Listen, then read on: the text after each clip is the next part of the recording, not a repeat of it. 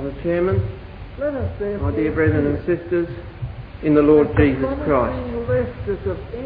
As our brother James has reminded us, in our last class we considered the call of Philip and Nathanael. And at the end of chapter 1 we find Christ in company with his newly gathered disciples around him, with the testimony that he is both the Son of God and the Son of Man. And that little scene now takes us into chapter 2, where we find we are brought to that final day of the first week of the Lord's ministry. When we say it was the 7th day of that week, we're not implying that it was a Sabbath day. The first day of the week of the Lord's ministry may not have been the first day of the week, making the 7th day a Sabbath. It could have been any day of the week. And so it was not necessarily a Sabbath day.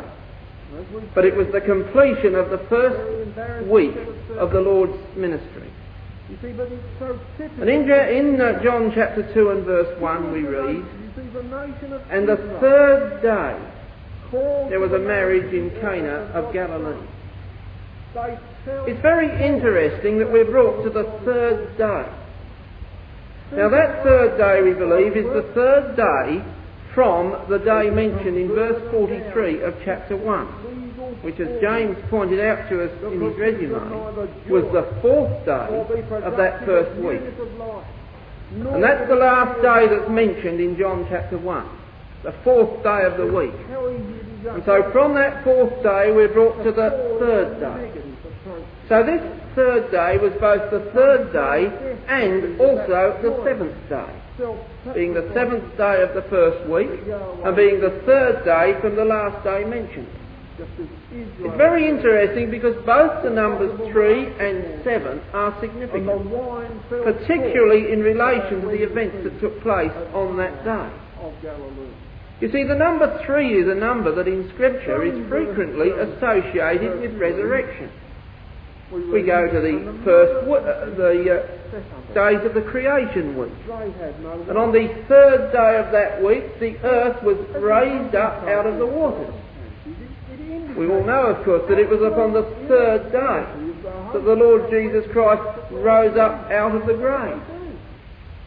It was on the 3rd day that Abraham received Isaac back again to life when he was instructed to offer him as a burnt offering in Genesis 22. And Paul says in Hebrews 11 that in a figure he received him back from the dead, and that was on the 3rd day. So you see the association with the number 3 with resurrection. We find also, of course, that in these scriptures there are 3 main covenants of promise. It's the covenant in Eden, the covenant with Abraham, and the covenant with David, which form the 3 foundation stones of the truth. So there were 3 covenants.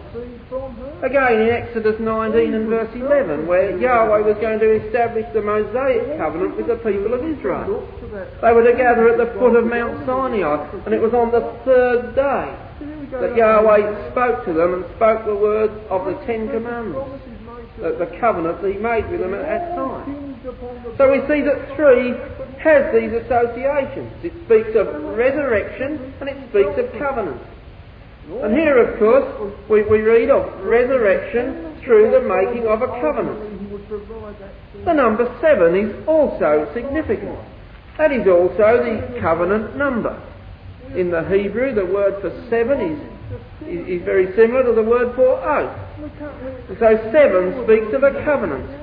It also speaks of completion, just as the work of creation was completed on the 7th day. And on the 7th day of that creation week, when the creation week was brought to its completion, God rested, as we know. In the typical outworking of things, the 7th 1,000-year period from creation will bring to completion the purpose of God. On that 7th day of 1,000 years, we will see Christ and the Ecclesia united in marriage. And they will bring forth upon that day children. They will bring forth children, which at the end of the millennium will be presented up to God. And then a greater marriage will take place when we read that God will become all in all. And so God will be at one with all his creation at that time. And these things will happen on the seventh day.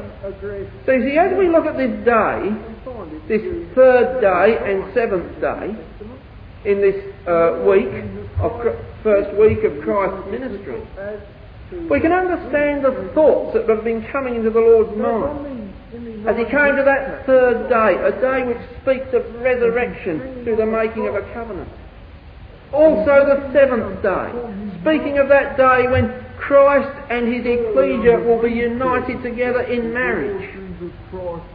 And see, these would be the thoughts that would be filling his mind at that time. And how significant it is that here, having obtained his newly found disciples, first little group of disciples, that he should take them straight away on this day to an event which was designed to project their minds into the future and to bring before them many profound lessons concerning their present preparation. And so the very day of the week with significance, speaking of resurrection and marriage to the Lord Jesus Christ. And we read in verse 1 there of John chapter 2, and the third day there was a marriage. How significant that there should be a marriage on this particular day, as we see these associations brought together. A marriage, of course, as we well know, because we're reminded often enough, marriage is a typical event, pointing forward to the union of Christ and his ecclesia in the future times. Perhaps we could just refresh our memory by looking at Ephesians chapter 5.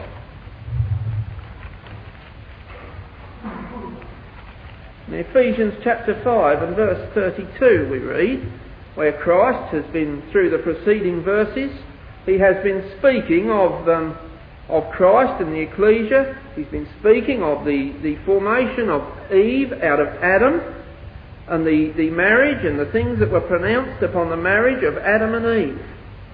And he says in verse 32, "This is a great mystery, but I speak concerning Christ and the ecclesia." And that word mystery, of course, doesn't mean something that can't be understood. It means something that was once hidden but is now revealed. And it is revealed concerning Christ and the ecclesia. And in the future time, on that seventh day, Christ and the ecclesia will be united together in marriage. The Ephesians chapter 1 and verse 10 shows us that it is the purpose of God that ultimately he should unite everything together in one through the Lord Jesus Christ.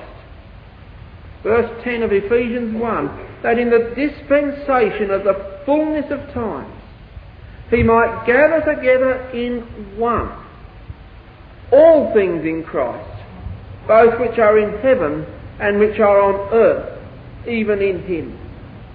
And so this principle of marriage, where a man and a woman are united together as one, is used as a type of this future union of the Lord Jesus Christ and his saints.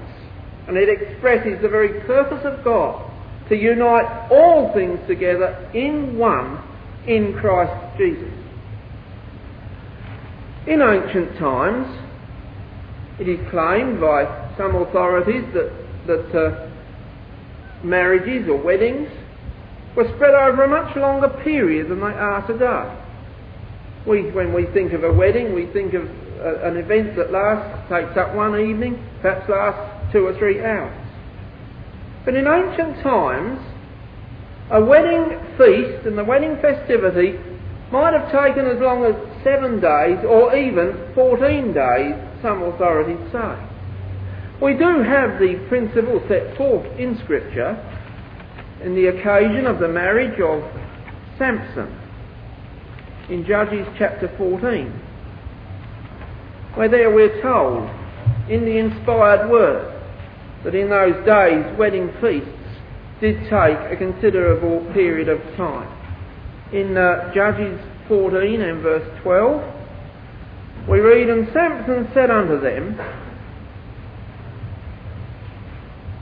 I will now put forth a riddle unto you. If ye can certainly declare it me within the 7 days of the feast, and find it out, then I will give you 30 sheets and 30 changes of garments." So here was a wedding feast that lasted 7 days.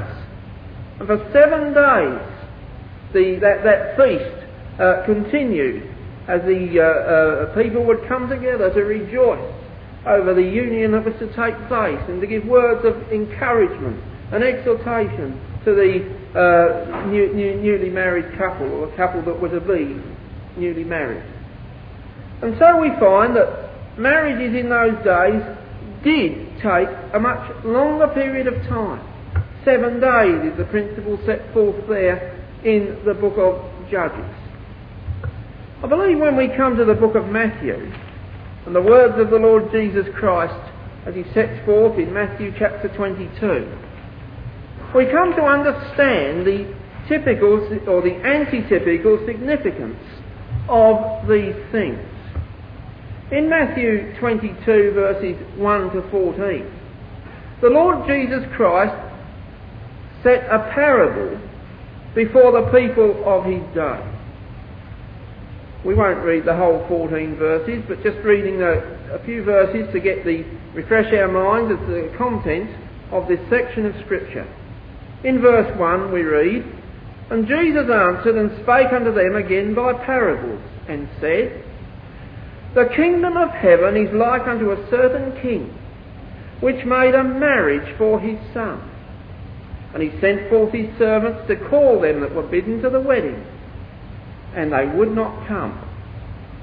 Again he sent forth other servants, saying, Tell them which were bidden, Behold, I have prepared my dinner. My oxen and my fatlings are killed, and all things are ready. Come unto the marriage. But they made light of it. They went their ways, one to his farm, another to his merchandise, and the remnant took his servants and entreated them spitefully and slew them. And so in verse 7 we read, When the king hears thereof his wrath, and he sends forth his murderers, his armies to destroy those murderers and burn up their city.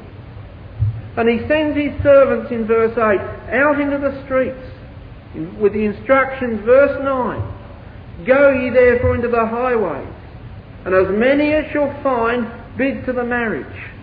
So those servants went out into the highways and gathered together all, as many as they found, both bad and good, and the wedding was furnished with guests. When the king came in to see the guests, he saw there a man which had not on a wedding garment. And so the man, being speechless, was cast out of that wedding feast. But you see, there's a parable in which the Lord Jesus Christ shows how Yahweh had called the nation of Israel to a wedding feast that he was preparing for his son. But you see, the nation of Israel refused to come. They made light of it. They were so absorbed in their farm and their merchandise, and so on and so forth. And they even entreated the servants, the prophets, that Yahweh rose up. And of course in verse 7 the king was wroth, and he sent his armies, destroyed the murderers, and burned up their city. And we can so clearly see that that would apply to the events of AD 70. And then the servants going out into the highways, bidding all who will come to the marriage, is a type of the gospel being preached unto the Gentiles, and all who would hear would come. You see, in verses 3, 4, 8 and 9, where we have the words called and bidden, in each of those places the word in the Greek is the word kaleo. And it was the call or the bid or the invitation for those people to come to the wedding. Well, we find that word kaleo used in such places. It's used in a lot of places in the New Testament, but these are just one or two examples.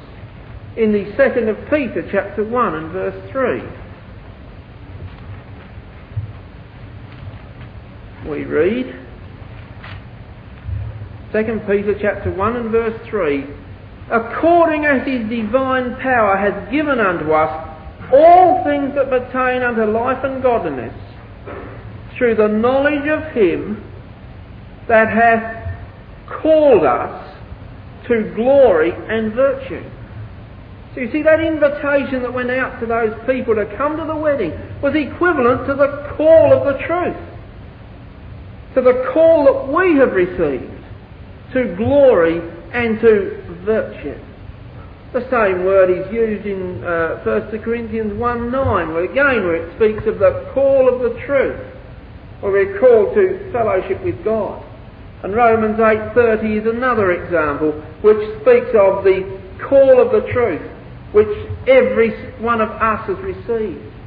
And in that call of the truth, there is the invitation to come to that wedding, that marriage feast that the God of heaven is preparing for his Son.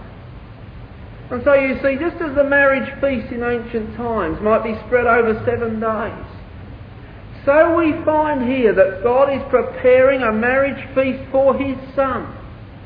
And over these periods of time, this 6,000 years, and also in the 7,000 year when the invitation will still be going forth, God is inviting people to come and partake and to rejoice in the great wedding that he is preparing for his Son, building up to that time when Yahweh himself will be manifested all in all.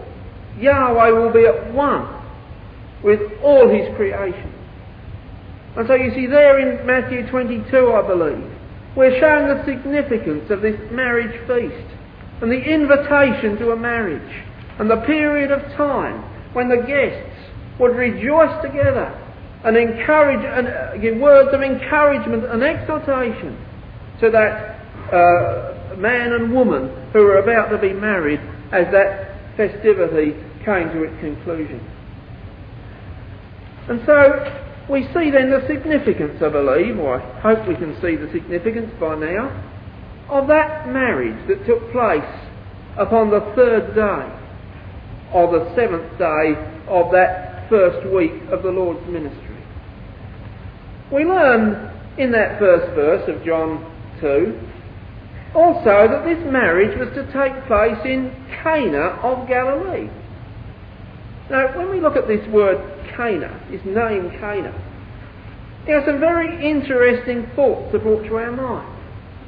Because if you look up the word Cana in Strong's Concordance, for instance, you'll find that Strong will tell you that it's a word of Hebrew origin, and he'll refer you over to the Hebrew section of his concordance. And from there we will learn that the name Cana comes from the word Cana, which Strong tells us is the feminine form of the word Caneh. And the word Caneh means a reed that stands upright out of the ground. It's rendered in some places as sweet cane. But we find that word used in certain ways. We find, for instance, in Ezekiel chapter 40 and verse 3, and right through actually the account in Ezekiel of the building of Ezekiel's temple, we find that very word is used of the measuring reed that the angel used to measure every part of that house of the age to come. We find the word is used in Exodus chapter 30, where in that place it is rendered calamus. And the calamus was an ingredient of the anointing oil. We find also it's used in Exodus, in the book of Exodus, consistently used of the branches of the lampstand. You know, and when we start putting these thoughts together and relate them to that marriage that took place at that time, how significant all these things become. You see, that measuring reed, for example, every part of that temple was measured with that measuring reed. every part of that temple had to conform with the measure that was in the angel's hand. In Ephesians chapter 4 and verse 13, we find that Christ is our measure. Ephesians chapter 4 and at verse 13, we're told, till we all come in the unity of the faith and of the knowledge of the Son of God unto a perfect man, unto the measure of the stature of the fullness of Christ. You know, when we go over to the 21st chapter of the Apocalypse, and there, under the symbol of the heavenly Jerusalem, we have symbolised to us the bride of the Lord Jesus Christ. In verse 17 we find that symbolic city likewise was measured. Verse 17, and he measured the wall thereof 144 cubits, according to the measure of a man, that is of the angel. We believe that measure through which the bride of Christ is measured is none other than the measure of the Lord Jesus Christ himself. And you know, when that great marriage takes place, and when the saints are gathered there at the judgment seat of Christ, they will be measured according to the measure of the Lord Jesus Christ. And if Christ can find some reflection of himself in them, then they will be selected as his bride. And so we should, brethren and sisters, today be consistently comparing ourselves with the measure of the Lord Jesus Christ and striving to reach up and to conform with the principles that we see exhibited in him. So we believe that the measuring reed is of great significance in associated with this marriage that took place upon that particular day. You see, take also the usage of the word in relation to the branches of the lampstand. You know, in that lampstand, those branches were one with the lampstand. And it speaks of the complete union that the bride must have with the Lord Jesus Christ. A union that must be developed in our lives today as we seek into the pages of God's Word, and as we become united and grafted onto the Lord Jesus Christ, so that it's his life principle that is manifesting itself in us. And how significant that we have that union brought before us, the union of the branches and the lampstand, as we look at this marriage that took place at Cana, the uniting of the bride and the bridegroom together as one, in union together. And then of course there's the way the word is used, describing the calamus, an ingredient of the anointing oil. You see, a reed which grows up out of the ground. It speaks of uprightness. It speaks of that uprightness that the truth must create within a person. It is said that sweet cane that was used in that anointing oil, it is said that it sent forth its best perfume when it was bruised.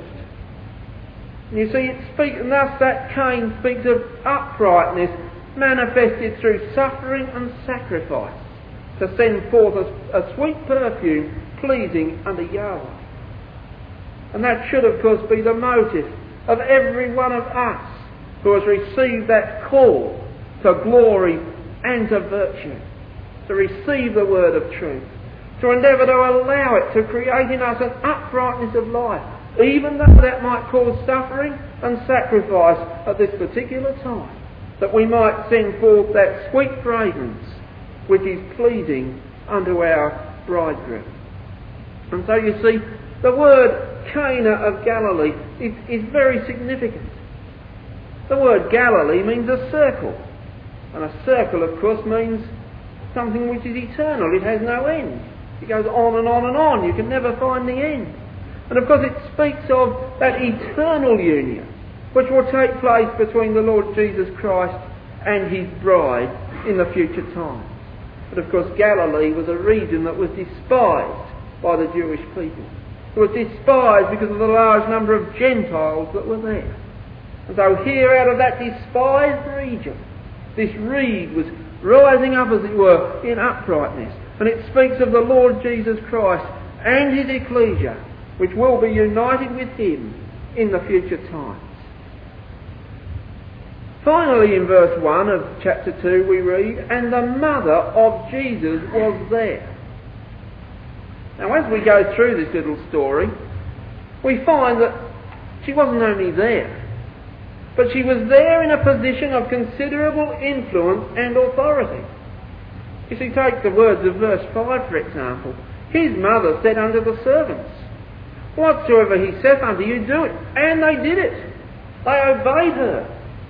And so she was obviously in a position of some considerable influence and authority at that wedding.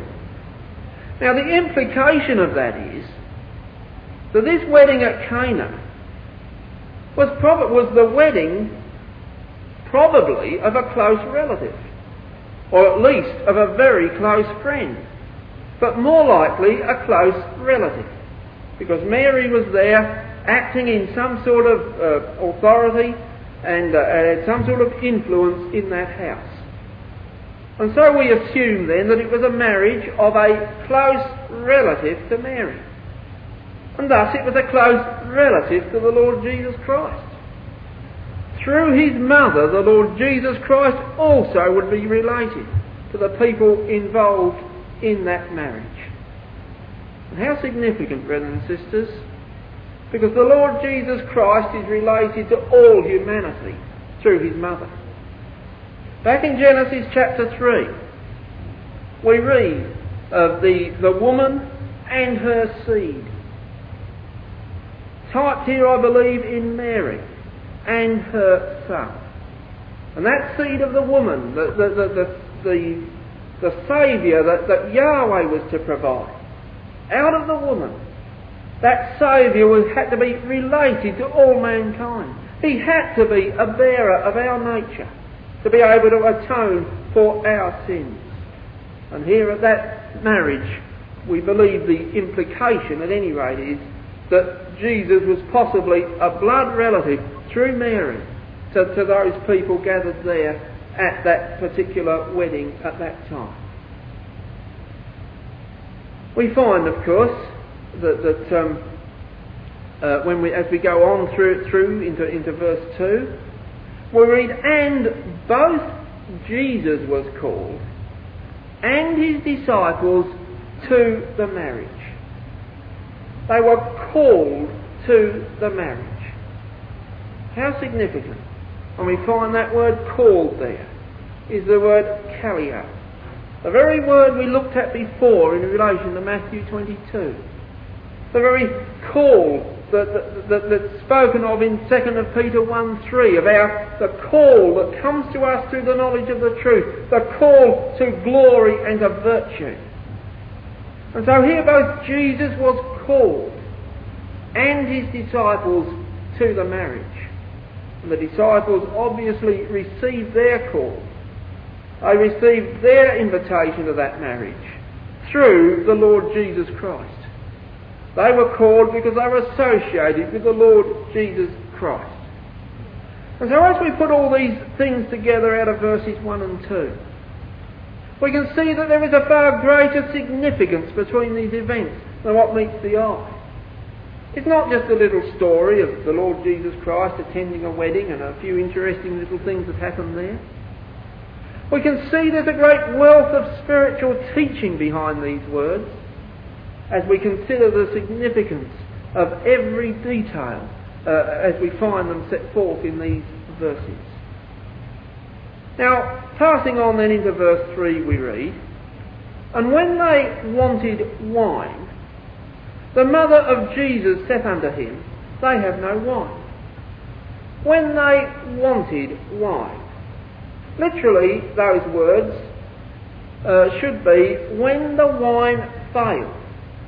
Now the Diaglott renders it, the wine falling short. In the Revised Standard Version, when the wine failed. And that rendering, when the wine failed, seems to express the true meaning of those words. And so there they were, gathered at the wedding, gathered together for this time of joyous festivity. when they would rejoice in the union that was taking place, when they would give words of exhortation and encouragement to one another. And in the midst of that festivity, the wine failed. You see, probably this indicates also that the family were very poor and they were unable to meet the needs of the occasion. I mean, the Lord Jesus Christ, for instance, had just arrived and he'd got 5 disciples with him. Probably the hosts weren't expecting those 5 disciples. I mean, they'd only just become associated with the Lord Jesus Christ. And extending the invitation to them, there were 5 more people. And their supply of wine failed. You know, it would be a most embarrassing and distressing situation for all involved. He said, they'd invited everybody together to rejoice together and hear what was considered in those times as almost a basic necessity at such an occasion as that. And it ran short. And they didn't seem to be able to do anything about it, as we shall see. They completely lacked the ability to supply that need.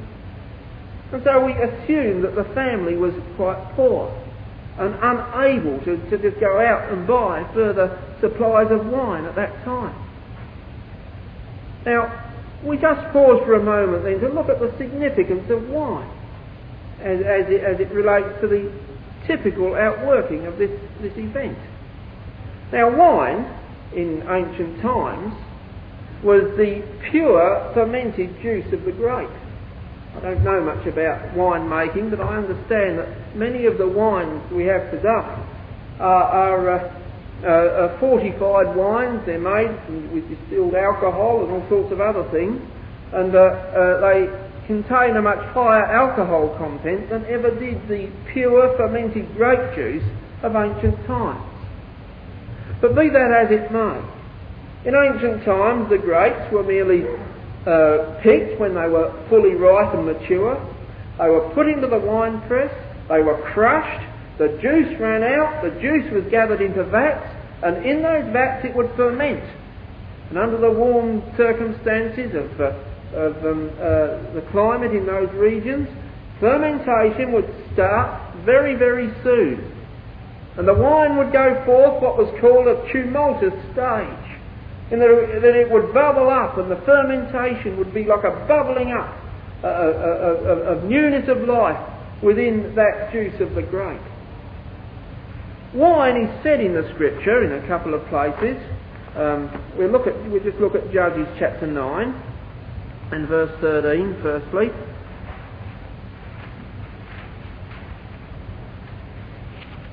In Judges chapter 9 and verse 13 we read, "And the vine said unto them,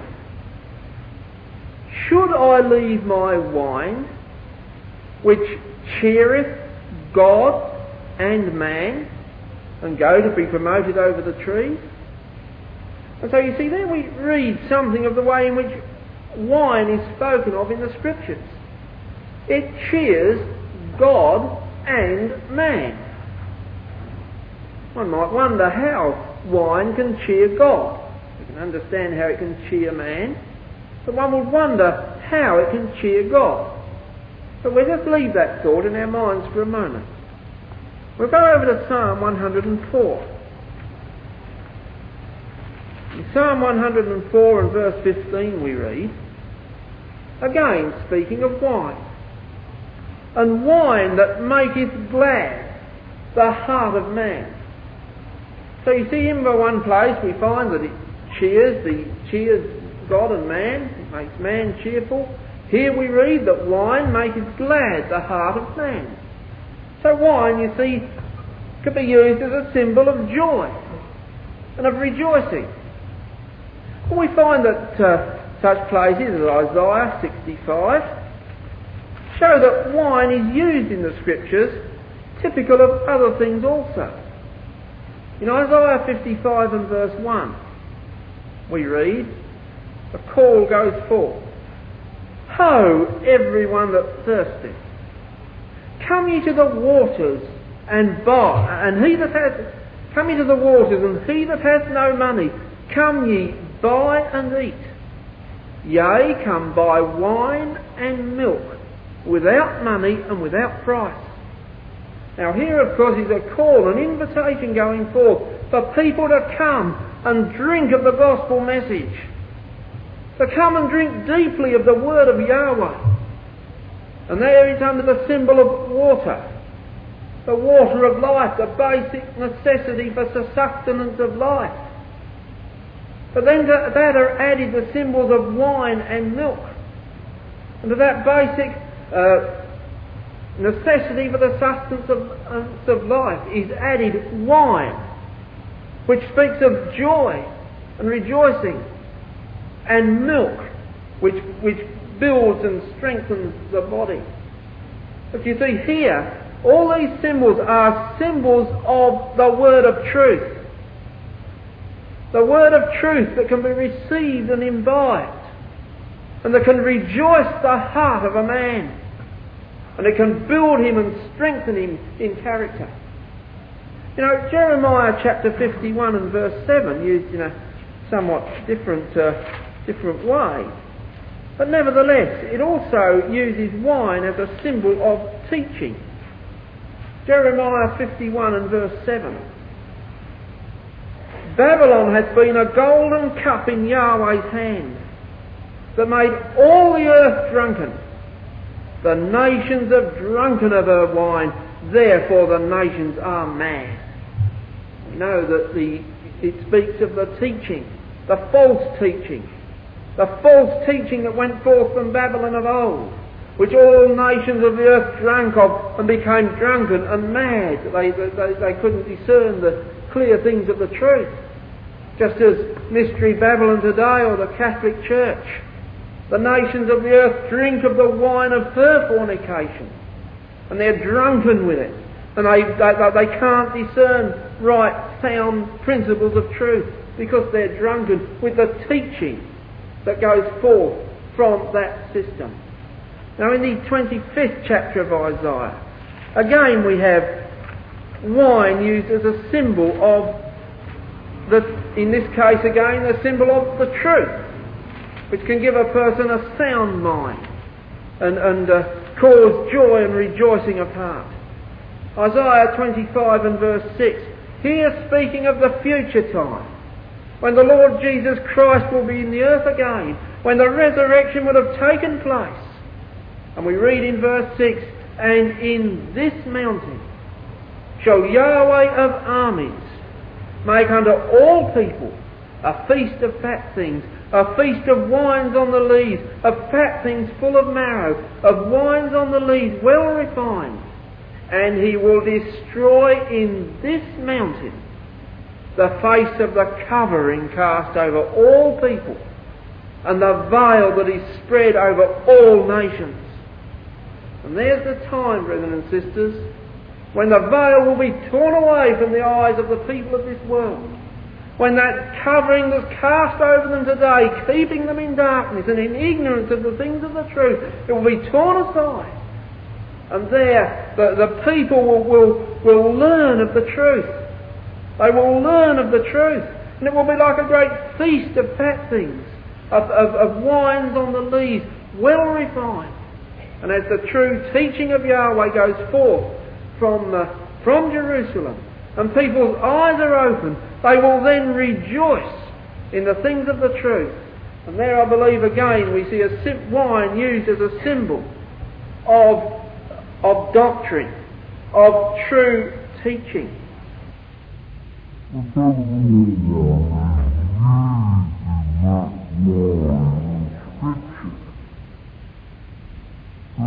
come out of the book of Matthew. In pages of the New Testament, we feel we need to remind ourselves of these things. We're reminded of them every Sunday morning. But in Matthew chapter 26 and verses 27 and 28, we find the words of the Lord Jesus Christ just before his death. Verses 27 and 28, and he took the cup and gave thanks, and gave it to them, saying, drink ye all of it, For this is my blood of the new covenant, which is shed for many for the remission of sins. And every Sunday morning we partake of wine as a reminder of the blood of the Lord Jesus Christ. You know, in Matthew 21, we have the parable of the vineyard. Matthew chapter 21, it's only a couple of pages back. And in verse 33 we read, "Hear another parable. There was a certain householder which planted a vineyard, and he hedged it round about, and he digged a wine press in it, and he built a tower and let it out to husbandmen." You know, connecting that with Isaiah chapter 5, where we have almost identical words. We learn that the vineyard of Yahweh of hosts is the house of Israel. And Yahweh, we're told in Psalm 80, how Yahweh brought a vine out of Egypt and he planted it in that land. And Israel was that typical vineyard. They were the vine. But what was the fruit that Yahweh wanted? The very fact, you know, that he put a wine press in the middle of that vineyard tells us what he wanted from that vine. He wanted wine. And you know, as the Lord Jesus Christ used that wine, and as we partake of that wine every Sunday morning, we see that wine as symbolic of his blood, of his life that was given to Yahweh. That's what Yahweh wanted of his nation of Israel. He wanted them to give their lives unto him. But you see, they were too preoccupied in other things. They were too concerned with the things of their own life to give their lives to Yahweh, and he never got the fruit of his vineyard. So you see, as we put these things together, we see the significance of wine. You see, wine is a symbol of the teaching of the truth that we must receive into ourselves. It can cause us to joy and rejoice, but it must cause us to trample the flesh underfoot, just as those grapes have to be trampled down in that wine press. That we must trample the flesh under the foot, that we might give our lives unto Yahweh. You know, when people do that, it cheers God. That's how wine cheers God and man. You know, when we receive the wine of his teaching, we receive it, we rejoice in it, we joy in it, and we trample the flesh underfoot, recognising it's a thing of no value. And we try to give ourselves unto Yahweh in newness of life, just as that wine crushed from the grape bubbles up and ferments with newness of life. It goes through a tumultuous stage, as it bubbles up, as it were, with enthusiasm, as we should bubble up with enthusiasm over the things of the truth, and how we want to give our lives unto Yahweh. That's the significance of wine. And so you see, wine speaks of joy and rejoicing, and it also speaks of that principle of newness of life, which the truth can produce in us. You know, and when Yahweh sees that newness of life in us, then it cheers him also, because that's the fruit that he wants from his vineyard. That's what he wants in us. That's why he's given us this word of truth, that we might give our lives unto him and ultimately be united with the Lord Jesus Christ in the great marriage of the future time. And so you see, when we coming back then to that marriage at Cana, we find that in the midst of the festivities, the wine failed. The wine failed. Now it's interesting perhaps just to pause for a moment and look at that word, the wine failed. In the Authorised Version it's a wanted wine.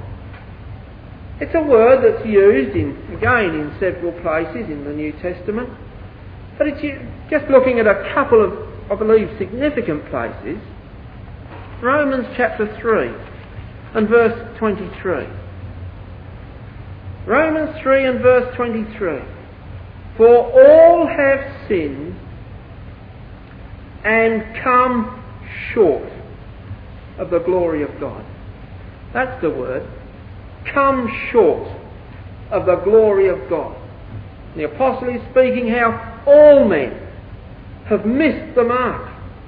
They've fallen short of the glory of God. It's perhaps just a couple of places in the book of Hebrews we could look at. Hebrews chapter 4 and verse 1. Let us therefore fear, lest a promise being left us of entering into his rest, any of you should seem to come short of it. Here's the word again. Any of you should seem to come short of it. Hebrews 12 and verse 15. Looking diligently lest any fail of the grace of God. Or as the margin says, fall from. But it's that same word again. Lest any fail from the grace of God. So just as it's possible for people to fall short of the glory of God, just as it's possible for people to fall short of the grace of God, just as it's possible for people to come short of entering into the kingdom of God, so upon this marriage in Cana, the wine fell short. It failed in the midst of the feast. And as we've said, it's a very embarrassing set of circumstances. You see, but it's so typical of Israel. Here was the nation, you see, the nation of Israel, called to the marriage of God's Son. They fell short of the purpose for which God had called them. Seeking righteousness by works of law, they become burdened down with a system of legal formalism that could give them neither joy nor be productive of newness of life, nor could it cheer God either. You see how easy it is us also to fall into a negative approach to the truth that can become destitute of that joyous, self-sacrificing service that Yahweh requires in us. Just as Israel fell short, it's possible for us to fall short. And the wine fell short at that wedding feast at Cana of Galilee. And so in verse 3 we read, And the mother of Jesus said unto him, They had no wine. You know, as we contemplate these circumstances, it indicates the absolute inability of the host of that wedding to supply the need. What could they do? You see, here, the mother of Jesus had to come to the Lord Jesus Christ and say, they've got no wine. You know, if they'd been wealthy people, they'd have just said to the servants, well, we'll go down the street or wherever you have to go and buy further supplies of wine. But they weren't able to do that. They had no ability whatever to supply that need. You know, and it takes us back to the very state that we're in. The very state that Israel's been in. You know, we go back to the book of Genesis. The promise to Eve was that God was going to provide a seed from her. Eve was helpless to do anything of herself. All she could do was to look to that seed that God was ultimately going to produce for help. You see, we go to Abraham and Sarah. Great and precious promises made to them. But it all hinged upon the birth of a child that they couldn't produce. They were absolutely helpless. And all they could look with dependence upon God that ultimately He would provide that seed. You know, likewise, we're in the same position. We are sinners, in bondage to sin and death. We have no ability to do anything else about it. All we can do is look to the Lord Jesus Christ. You see, and that was the situation here when the wine failed at that wedding feast at Cana of Galilee. And so in verse 4 we have the reply of the Lord Jesus Christ to his mother. Jesus said unto her, Woman, what have I to do with thee? mine hour is not yet come. Now, as those words stand in the Authorised Version and the thoughts they convey to our mind, it seems a rather harsh and thoughtless way to answer her under these circumstances. But I don't believe the Lord Jesus Christ was being harsh to her. Neither do I believe he was being unreasonable in the things that he said. The very address woman, we find it used several times through the New Testament, and the Lord Jesus Christ frequently referred to people women as woman. In fact, in the 19th chapter of the Gospel of John, as he's hanging on the cross and he's looking down upon his mother, surely under these circumstances the Lord Jesus Christ would have spoke with the greatest of tenderness and understanding to his mother under those circumstances. But in verse 26 of John 19 we read, "When Jesus therefore saw his mother and the disciple standing by whom he loved, he saith unto his mother, Woman, behold thy son." Now there was no element of rebuke there. No element of harshness in that statement. It was a statement of gentleness and understanding and help and comfort to her at that time. And he used that statement, woman. And so I don't believe the Lord Jesus Christ was being harsh to his mother at that time. We find that Mary didn't seem to accept the answer as a rebuke. She accepted it as meaning that he intended to do something to relieve the situation. Hence her statement in verse 5, saying to the servants, "Whatsoever he saith unto you, do it." So Mary understood from the Lord's answer in verse 4 that he intended to do something to relieve that situation at some particular time. And let's just look a little more closely at the words of the Lord. He used the statement woman instead of mother, because you see the Lord Jesus Christ was also the Son of God. He was the Son of God and the seed of the woman. But now you see the Lord Jesus Christ had launched out on a new ministry. He was no longer answerable to his mother. He had entered upon a higher calling than that of service to mother. And the prime objective of his life now was service to God. And surely, in the mind of the Lord Jesus Christ, Genesis 3:15 must have been paramount. The seed of the woman. And here he's reminding her of his position. He was that God-provided seed from the woman. So he's reminding Mary, I believe, of the fact that now he has entered upon a higher ministry, and he cannot now be dictated to by Mary, even though she was his mother. But he says, the words, "What have I to do with thee?" They're words that perhaps are a little difficult for us to understand. It is suggested that it is a Hebraic sort of a phrase which really means, what have we in common? I believe that really is what the Lord was trying to express there. He says to her, what have we in common? And I believe he was telling Mary here that Mary and him now were viewing this situation in two entirely different ways. We can understand the position of Mary. Here she is in some position of authority there. She can see an extremely embarrassing and distressing situation arising. She's filled with concern. She wants to relieve the embarrassment of the hosts. She wants wine to be provided so that the guests don't know that anything's happened. And she's filled with concern over the embarrassment and distress of the people who have put on this wedding. The Lord Jesus Christ, of course, is looking at it in an entirely different way. The Lord is looking upon this situation as a means by which he can teach his disciples and all who have eyes to see how he could teach them very deep, profound spiritual lessons.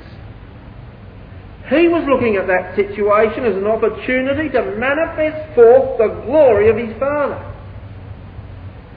You see, and so he points out to Mary that they're thinking on different wavelengths.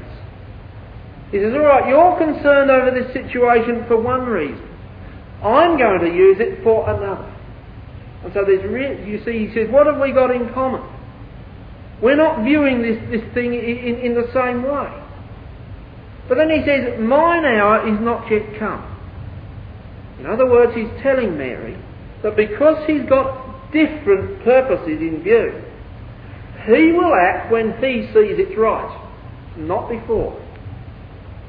That seems to be the way in which Mary understood his answer, for in verse 5 she turns around and she says to the servants, whatever he says to you, you do it.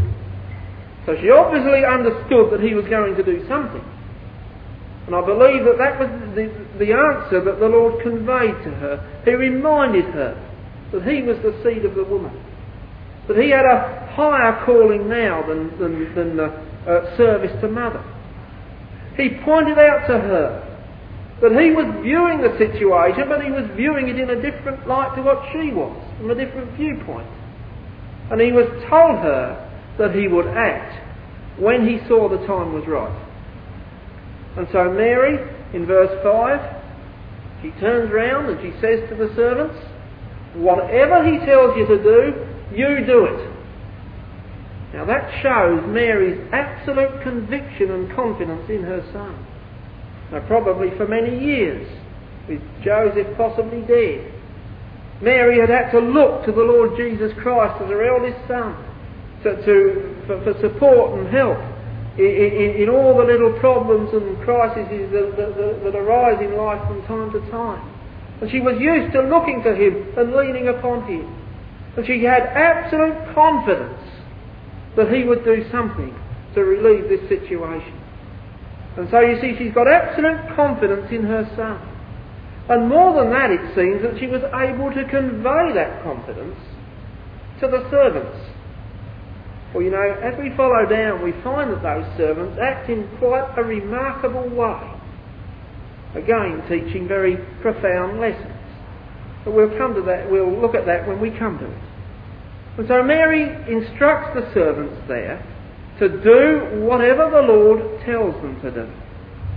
Now in verse 6 we're told there were set there 6 water pots of stone, after the manner of the purifying of the Jews, containing 2 or 3 firkins apiece. It seems that they were quite large vessels.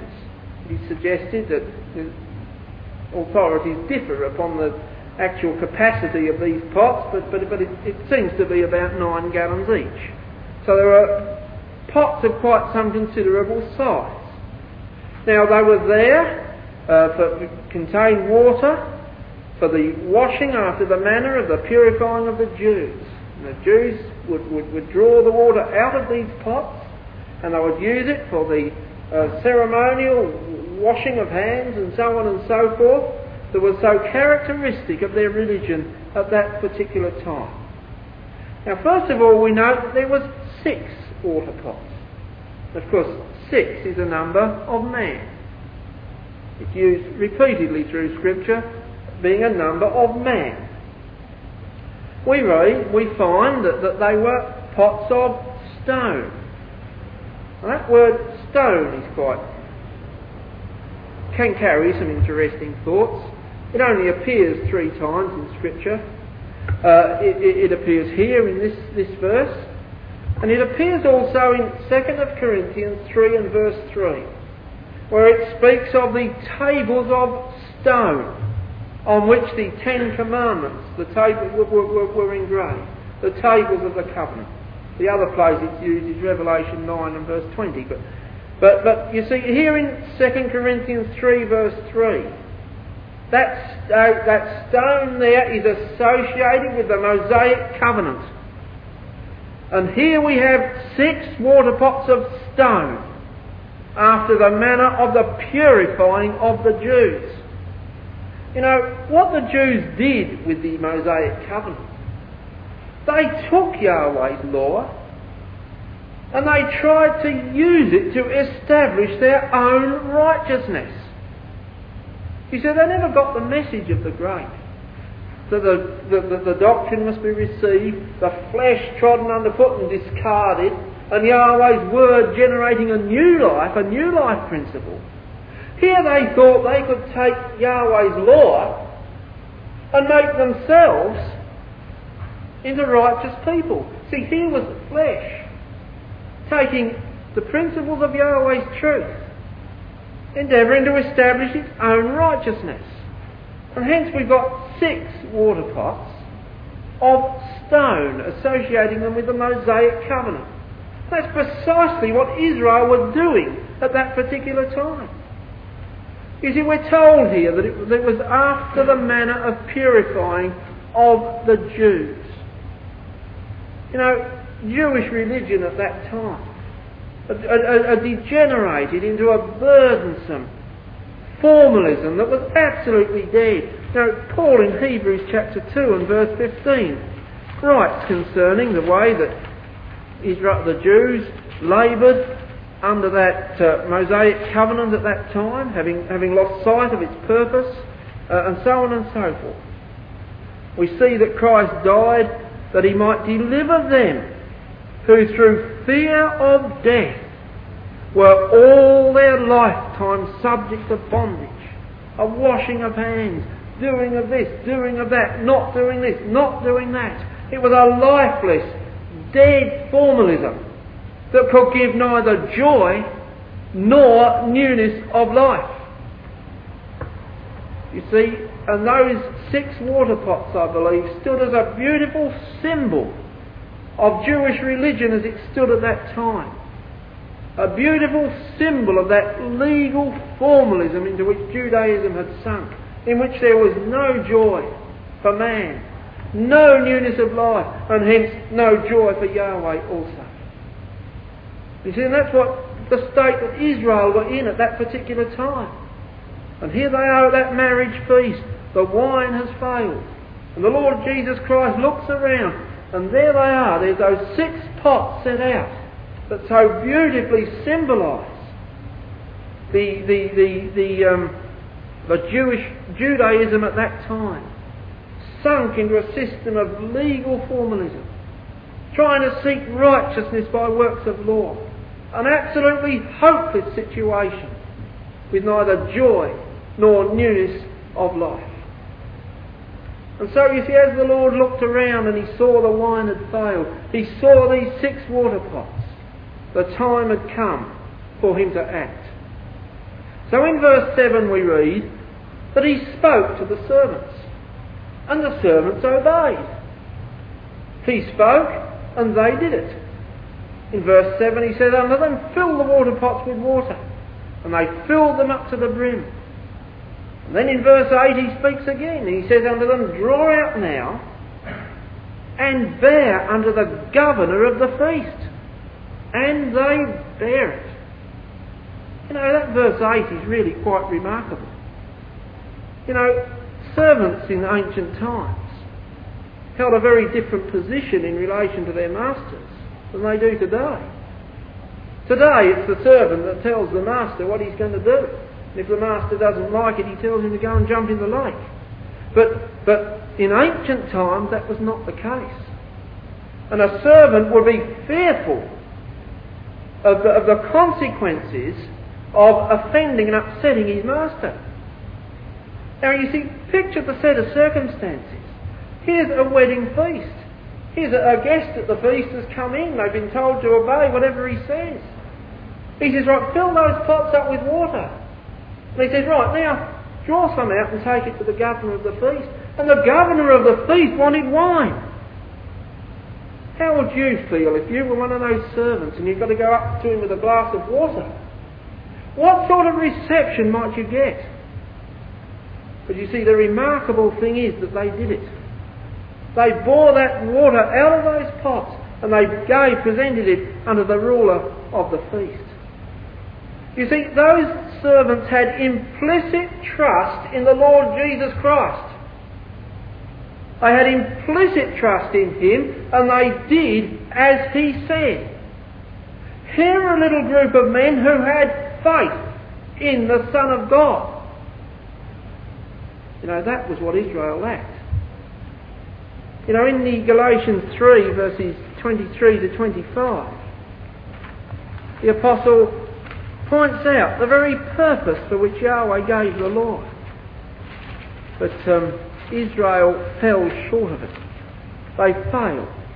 Galatians 3 verses 23 to 25 we read, "But before faith came, we were kept under the law, shut up under the faith which should afterwards be revealed. Wherefore the law was our schoolmaster to bring us under Christ, that we might be justified by faith." But Israel never saw it. Israel never saw that faith. They thought they could be justified by works of law. They had no faith, no trust in the Son of God. And that's why their religion had become such a lifeless burden, destitute of joy and rejoicing. But you see, the Lord Jesus Christ now was teaching through those servants that if they would have implicit faith in the Son of God, that legal formalism could be turned into a joyous thing. If only they could see the Son of God in that, understand the types and the lessons. If only they could see the Son of God in that, it would be a joyous thing, generating a newness of life within them that would not only be joyous to them but would be pleasing to God also. And you see, out of those very water pots which spoke of Jewish formalism at that time, he commanded the servants to draw out that water and take it to the governor of the feast. And in verse 9 we read, "And when the ruler of the feast had tasted the water that was made wine, and knew not whence it was, but the servants which drew the water knew, the governor of the feast called the bridegroom and said unto him, Every man at the beginning doth set forth good wine, and when men have well drunk, then that which is worse. But thou hast kept the good wine until now." And so the governor of the feast comments that this wine that they were getting at the end was better than the wine that they had at the start. How typical of the way in which Yahweh has consistently worked. You see, we find that as we contrast the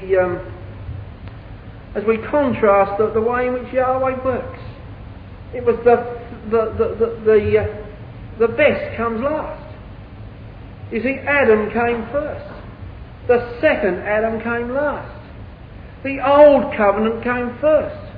The new covenant comes afterwards. You see, today we rejoice in the things of the truth. But rejoicing in the kingdom will far exceed any rejoicing that we can possibly experience now. It seems to be a principle of Yahweh that he always gives the best last. As we contrast these two covenants, the old covenant and the new covenant, it's interesting that when Yahweh sent Moses back into Egypt to bring Israel out and to establish the Mosaic covenant with them at Mount Sinai, the first sign that was executed upon Egypt was turning water into blood. And there that water, that basic necessity of life, became blood, bringing sorrow and distress and death. But here the Lord Jesus Christ, who came to confirm the new covenant, his first miracle was turning water into wine, which can give joy and newness of life. And that's the contrast of those two covenants. One could only bring sorrow and death when they saw it as a means of establishing their own righteousness. But when they saw the Lord Jesus Christ in it and had faith in the Lord Jesus Christ, then it could become a joyous, life-giving thing, pleasing both to God and to man. In that verse 8, where Christ says to the servants, "Draw out now," The word he uses for draw out now is a word that can apply to the drawing of water out of a well. You know, and how significant when we go back to Isaiah chapter 12.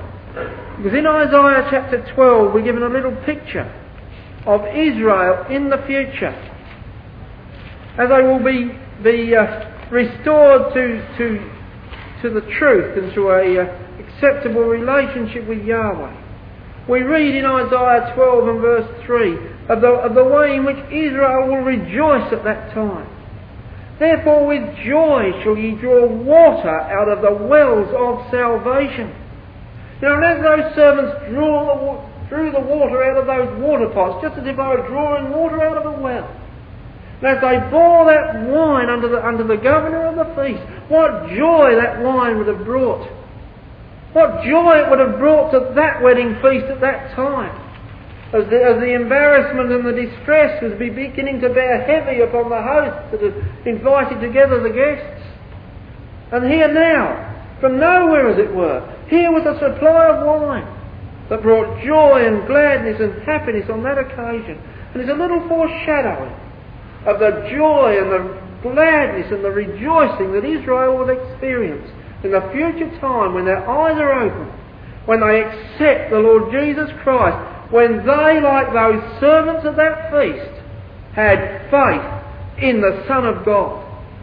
Then the truth will become a joyous, rejoicing thing that will generate in them a newness of life. You know, and as we look at the experiences of Israel, as they lapse into this plight in which they were in the days of the Lord Jesus Christ, typified by that wedding feast with no wine. You know, there's lessons for us in that, brethren and sisters. We need to beware. It's very easy for us for ecclesial life to become a formal, lifeless ritual, just as Judaism had come to the Jews at that time. It's very easy for us just to see life in the truth, as going to the meeting every Sunday morning, going here this night, going there, not doing this, not being allowed to do that. We can't go there, we can't do this. It can become a formal, lifeless burden almost if we're not careful. But you see, we have to have our lives invigorated by a living, powerful faith in the Son of God. It's very easy sometimes for life in the truth to become a negative thing, where we see all the faults in one another. We see all the wrongs that might be done, and we lose sight of the glorious privileges that Yahweh has given unto us, and what trivial little things the things of the present are. You see, and it's very easy for us to fall into that position that Israel fell in. But we need to keep our eyes firmly upon the Son of God. We need to develop faith in Him, confidence in His ability to provide our needs, to meet our wants, and to fit us for the kingdom of God. And so, the best wine comes last.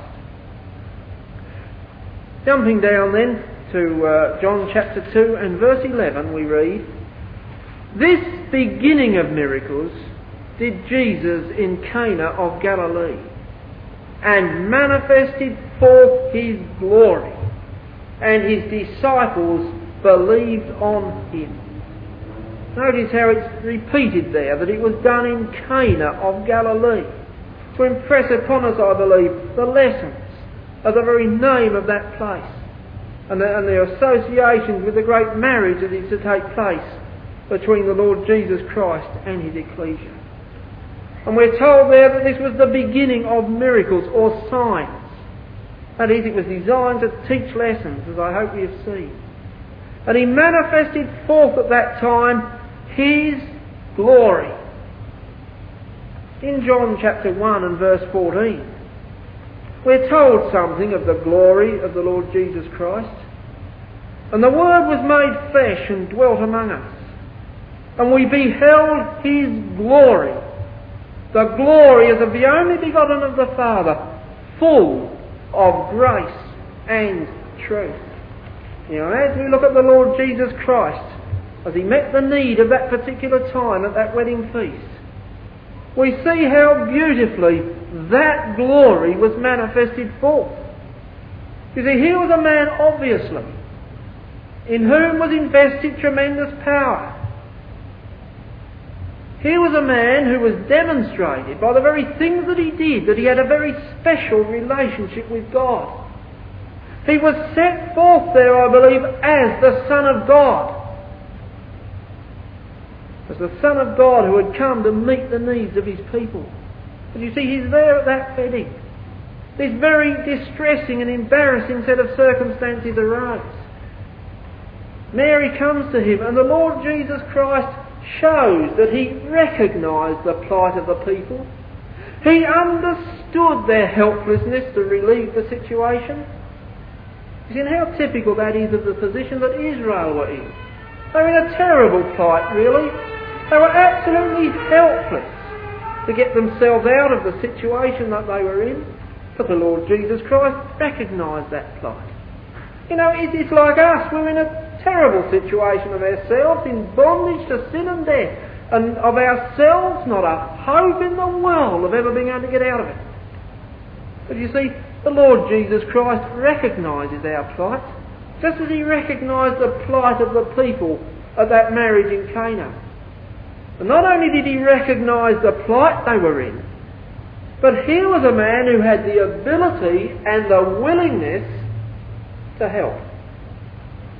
And there was a man in the midst of Israel that had the ability and the willingness to help them, if only they would have faith and trust in him. You see, there's a man who has the ability and the willingness to help every one of us, to lift us out of the plight that we're in, and to give us hope of eternal life in the future age. And he has the willingness and the ability to give us that help if we have faith and trust in him. See, that was all the Lord called of those sermons. He never touched those water pots. He never did anything himself.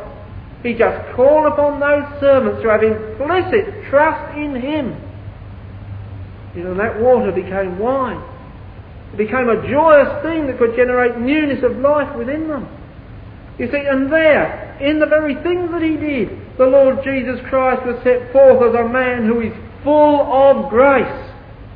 It's by his grace that we are gathered here tonight. And it's by his grace that we are able to rejoice over the beautiful principles of Yahweh's truth. But you see, as we look at everything that he did upon that day, the way he took his disciples on that particular day of the week, to that particular town, to that particular event, the very things that he did and said and called upon people to do at that time, the whole thing was full of truth. It was the purpose of God from beginning to end that was shining out of that man at that time. There was his glory, brothers and sisters, a glory declaring him to be the Son of God, showing him to be full of grace, showing him to be full of truth. And in that man, brothers and sisters, is the measuring reed. The measuring reed that we should strive to reach unto and to at least shine forth some of his likeness. And you see there, under that first sign in Cana of Galilee, that glory was shone forth. And it is written that his disciples believed on him. Or as it should read literally, as the Dialogue has it, his disciples believed into him. You see, by this sign, Christ had unfolded to his disciples a beautiful revelation of the truth. A beautiful revelation of his grace and of his ability to help. And they understood it. They accepted it, and they were drawn closer and closer into him. And may it be, brothers and sisters, the same with every one of us.